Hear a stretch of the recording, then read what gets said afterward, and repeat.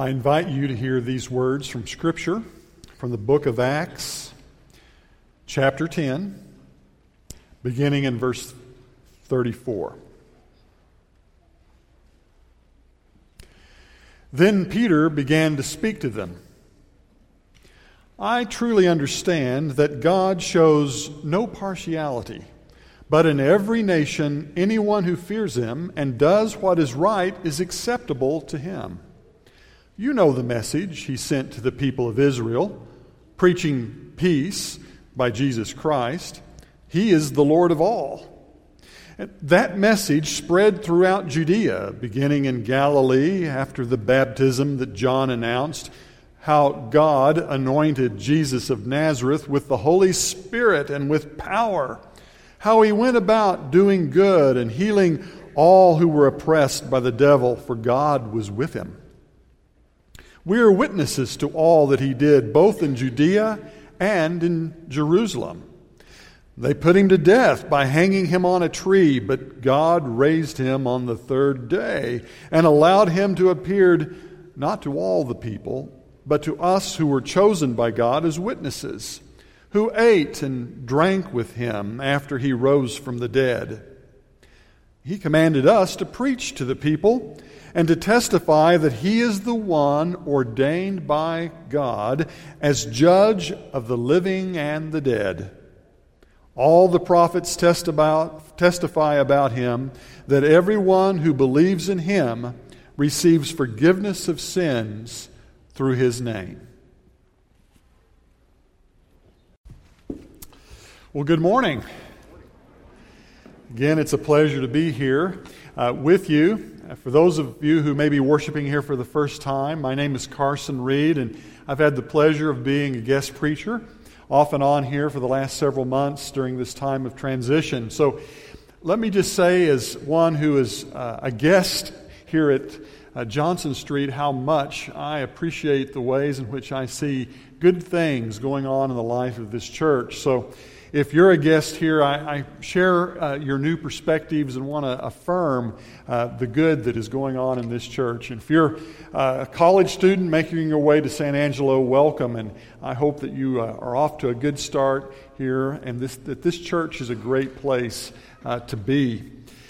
It's because there's so much goodness and excitement going on. One of the reasons why I'm here is helping during this time of transition.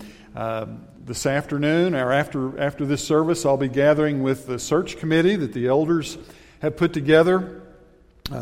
Elders and staff have been working hard over the last several months preparing and getting ready for this next chapter of the church's life. And that search committee represents one of the concrete fruitions of that. I'm looking forward to meeting with them as they launch their work and the beginnings of a search for a new senior minister here. All of that's good things. We've been talking about the book of Acts in recent weeks when I've been here, and coming out of that and thinking about this time of year as we move to August and the launch of school and study and kind of the resetting of the year prompts me to want to talk about a word, and that word is gospel. You may wonder how I got there with that, but it's a pretty big deal in the book of Acts. In fact, the book of Acts is full of sermons. If you read through the book of Acts, it's mostly sermons. Sermon after sermon after sermon that Luke teases together with a little bit of narrative. And interestingly enough, there's a lot that's being said about the gospel in all of those gospel sermons. And I get to thinking maybe we ought to just take a little time to ask, what is this core thing that we talk about when we talk about gospel? And I do that because sometimes we can get a little sideways on words. We use a word, but it might slip a little in its meaning in some ways. Just Friday, I was hosting a lunch with about 15 or 18 people who work in various offices that report to me. We had all kinds of folks gathered in the room, and one of the staff folks, a woman by the name of Susie, was introducing herself and talking about how much she enjoyed working with another coworker, and she said, "I love working with the lovely David." And we went, "The lovely David?" and I'm looking over at the lovely David. This lovely David is 6'6". He's about 75 years old, and he is well regarded and appreciated and admired, but I would never, ever, ever, ever use the word lovely to describe him. In fact, I made that comment, which got me in trouble. But thinking about it a little bit, Susie, who said that, is from South Africa. And people in South Africa, when they say the word lovely, they mean pleasant. He's a pleasant person.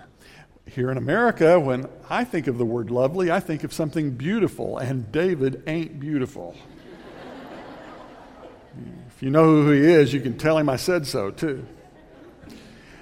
Just kind of confusing. We're using the same word, but we mean different things. Or another example of this, and I know I'm stretching here a little bit. There was an art film done about 25 years ago, pretty highbrow stuff. I don't know if it even made it out to West Texas or not. It was a movie called Princess Bride. Did it? Oh, you have heard of this movie. Oh, okay. Well, there's this place early on in the movie where this character by the name of Vicini keeps going, help me out, inconceivable. And isn't it Inigo Montoya who has to finally say, I don't think that word means what you think it means. Right? We get this, right? We get the notion that sometimes we can use a word and it really doesn't mean what we think it means. And I am afraid, and I want to make sure as we start this school year, as we think about this transition time in the life of this church, that we at least get the word gospel right. Because everything hinges on that. Well, so here's what I want to do this morning. It's sort of like back to school. I've got 6 points. I tried to get it to 5, but it wouldn't go. I've got 6 points I want to make about the gospel. And these 6 things that are about the gospel are coming out of the book of Acts. Now, how did he do that? Well, here's what I did. Back about 75 years ago, there was a scholar who's now dead, an old dead guy, who did a series of studies on the book of Acts. He looked at all of the sermons in the book of Acts, and he distilled out the stuff out of those sermons, like the one I read a few moments ago. And he said there are 6 affirmations, 6 claims about the gospel that the gospel preachers in the book of Acts are making. And so I'm going to take those 6 things and give them to you in a way that I hope that you can remember. You might even want to write them down on a piece of paper in the back of your Bible. Here we go.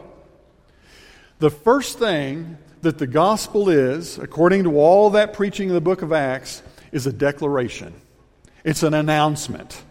And the announcement is a big one. It is the announcement that God is showing up, that God is present, that God is here with us. Now, you may say, well, that and $5 will buy me a cup of coffee at Starbucks. What does that have to do with anything? Well, think about it for just a moment. Isn't it a rather remarkable thing to think that God is actually present with us?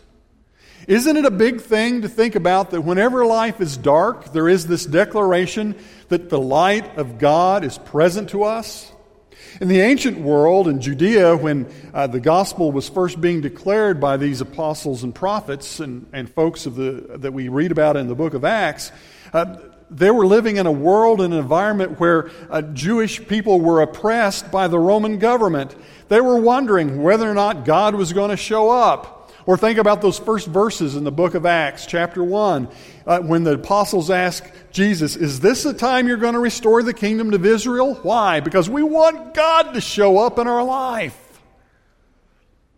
It's the sort of showing up that happened to me in a strange way not too long ago from an old friend from Indianapolis, where I was in ministry for many, many years. Her name is Flory. Flory calls me up out of the blue. I haven't talked to Flory in 6 or 8 years. And it's Flory on the phone. Flory says, Carson. I said, yeah.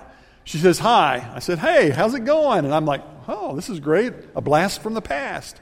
She says, no need for small talk. I got a job for you. What? I'm with a young woman here, who's in a world of hurt, and she needs for you to say something to her. And you'd have to know Flory. Flory is one of these people who never met a stranger and always engages with people to bring them in to the beauties of the gospel. She said the woman's name, whom I cannot remember. She said her name and said she's a young woman whose brother has had a whole series of tragic incidents in his life. Has just dealt with a suicide attempt, and his heart is breaking, and her heart is breaking, and she's asking the question, does God care? Is He present in my life? And then she hands the phone over to this woman. And I'm going, hi, my name is Carson. And I hear tears and sobs. And I didn't know what else to do but to say, look, God is present to you. He will not, does not, cannot, will not abandon you. Really? And I said, really? She said, even my brother? I said, especially your brother. Okay. And she hands the phone back to Flory and says, Flory says to me, good job, hangs up. That's it. Well, the point is that God is present to us. Remember Christmas? We talk about, and the baby is going to be born, and the baby's name is going to be Jesus, for He'll save His people from His sins. And then there's the other little bit about that, and you shall call His name Emmanuel, and help me out, church, which means God with us. That's gospel. First and foremost, the gospel is an announcement that God is with humankind without a doubt. Number two, the gospel not only is a declaration, it's a story.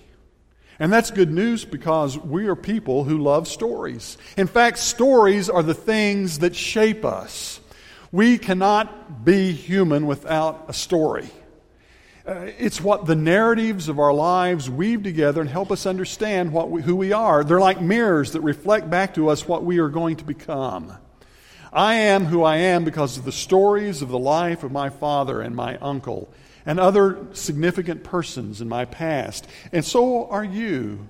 And you're working out who you are in relationship and narratives that are going on around you all the time. They shape us. I have 4 children. They're all now in their 20s, except the one that just turned 30. And their growing up years were during the time when 2 significant cultural storylines were being played out. They're still being played out. One of them was The Lord of the Rings, right? So if you went to my house about 15, 18 years ago, and you went into my backyard, instead of seeing a swimming pool or a barbecue grill or anything like that, what you would have seen, this was in Georgia, you would have seen a hillside of pines and oaks full of archery targets that looked like orcs. And you would find in our closet, I have a nice collection of these, by the way, of great recurved bows from the 1950s. Any of you hunters know what I'm talking about. The old bear bows. And so my kids grew up shooting orcs in the backyard. Why? Legolas, that's why. Those narratives and those stories shape the imagination of my children. And life is a quest for my kids. They're on a journey. It's a cosmic journey of good and evil, right? Well, and the other storyline that shaped my children's life was Harry Potter, right? Harry Potter. And so, in fact, this really got me. 4 years ago, I moved from Atlanta to Abilene, Texas to become a teacher, a professor at ACU. And if you're a professor at any academic institution, you have to have your regalia, which is a fancy name for the zoot suit that you wear with the, all of the big robes and all that. So I go looking for my zoot suit from 25 years ago or so. I can't find it.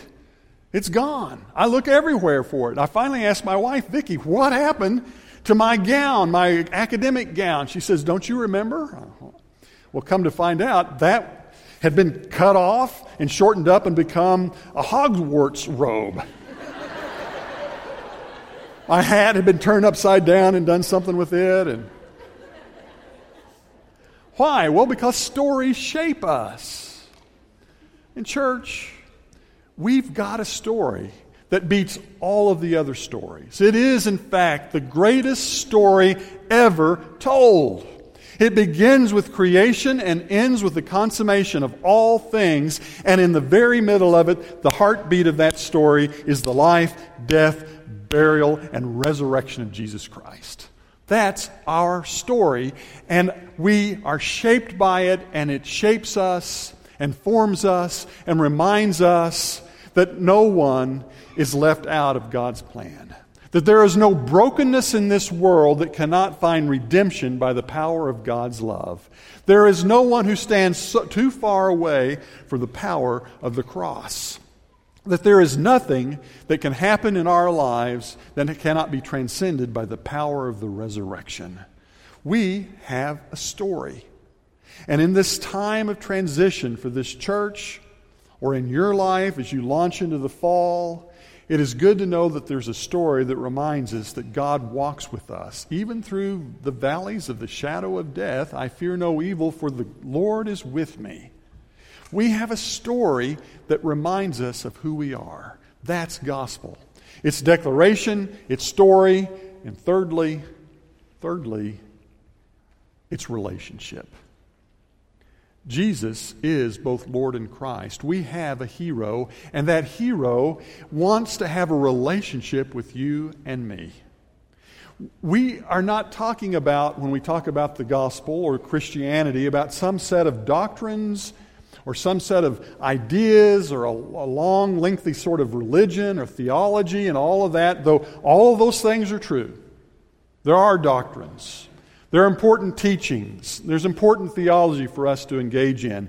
But at the heart of our relationship with God is the gospel reality that God invites us into relationship in and through Jesus Christ.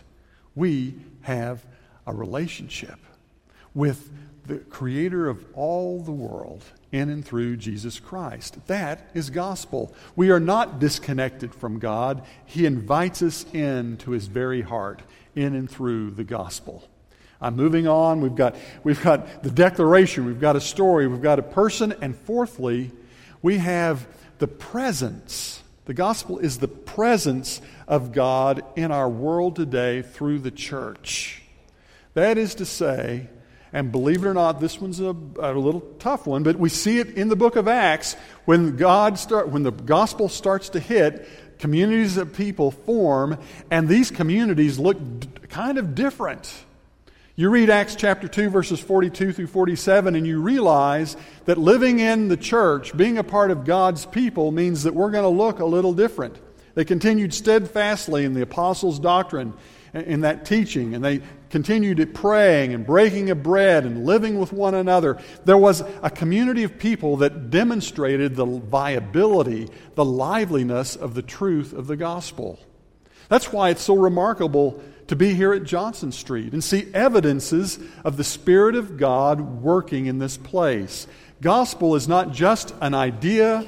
It's not just person and relationship. It is us, church, living out, embodying for real what gospel looks like. It's gospel with skin on.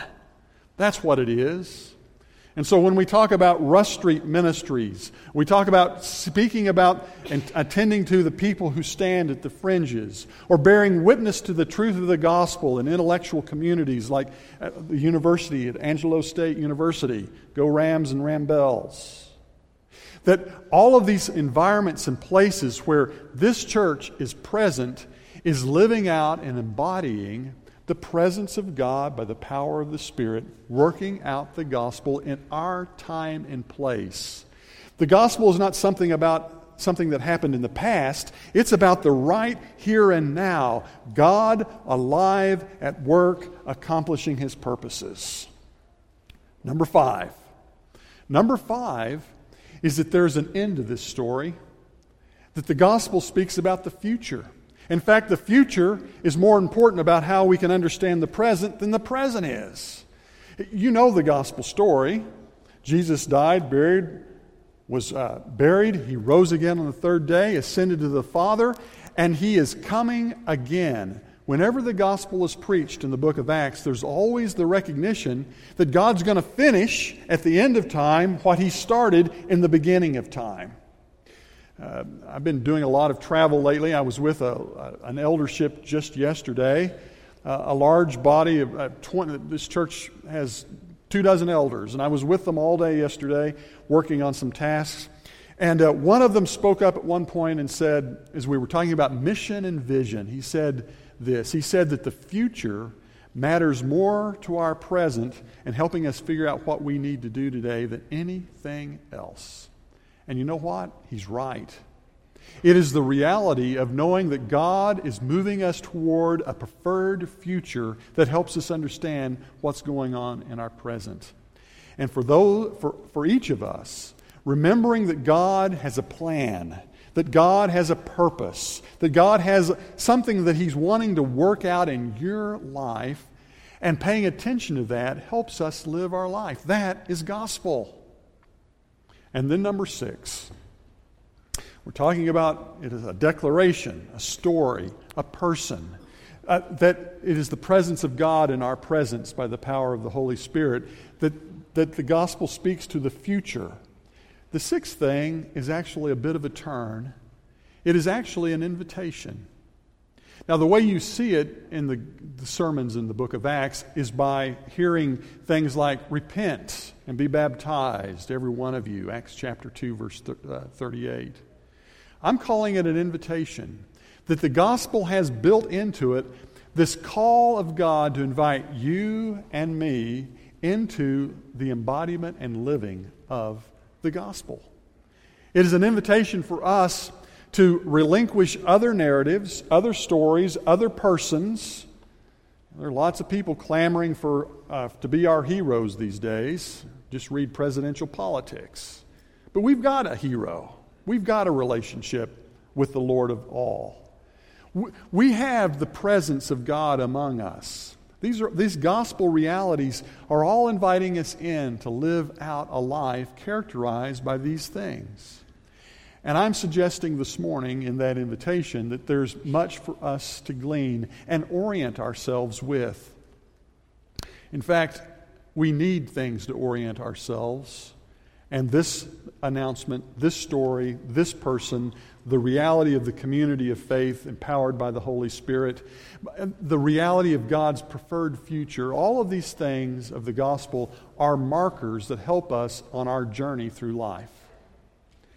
Now, before I moved to West Texas, I was a sailor. I haven't found a place to do that much in West Texas. I've taken up deer hunting instead, which has its own finer features. But back in the day, that is to say, some years ago, we kept a sailboat. And we would spend some summers up on the Great Lakes, which are large bodies of water far north of here and east of here. And one summer, GPS systems had just sort of come out for the public. This is back about 98, 99, somewhere in there. I'm getting some dates out there, aren't I? And I had bought a little Garmin device that was sort of hot off the press. It had a crude little screen on it. It was none of the color stuff we have today, right? And we were using it to kind of get around up in the northern parts of Lake Huron. And if you're on a sailboat, a small vessel, on a big body of water, knowing where you're at is a pretty important thing to do, particularly after you've been out all day, as we had, and we're trying to make our way up into an area called the McGregor Bay, into our home dock where we were staying for a couple of weeks for vacation. Well, wouldn't you know it, the battery went down on the unit. So now I was left with very rudimentary things. A compass on the boat, a chart, and the knowledge, local knowledge, that there was a lighthouse and a cabin on a point that stuck out into the bay that had a distinctive light on it, and the knowledge that there was an old marina that we thought still had a street light out on its dock that had been abandoned, but the light burned. And those landmarks, I've got to tell you, became increasingly important as we made our way back in. You know, life is good when everything's just swimming along wonderfully. When the textbooks are all new and fresh and not been cracked open, or when everything is nice and fresh and new, but then things change quickly when dusk hits and dark settles in. And that happens in our lives. It happens in our life as a congregation. And in those moments, we've got to have some good charts. And we've got to have a compass. And we need to know where the lighthouse is at. And we need to know where that cabin is out on that promontory point. And we've got to keep our eyes open for the old street light by the abandoned marina if we're ever going to find our home again. Church, the gospel is all of that for us. It helps us navigate our life. It gives us a declaration by which we hold our lives to. It gives us a story that shapes the narrative of our own living. We have a relationship with Jesus Christ, a living relationship. We have living community by the power of the Spirit that enriches our lives. We have a sure and certain future that gives us orientation and focus. And we've all been invited to participate in this gospel story. And I'm inviting you today to once again, in deeper and deeper ways, participate in that same gospel story.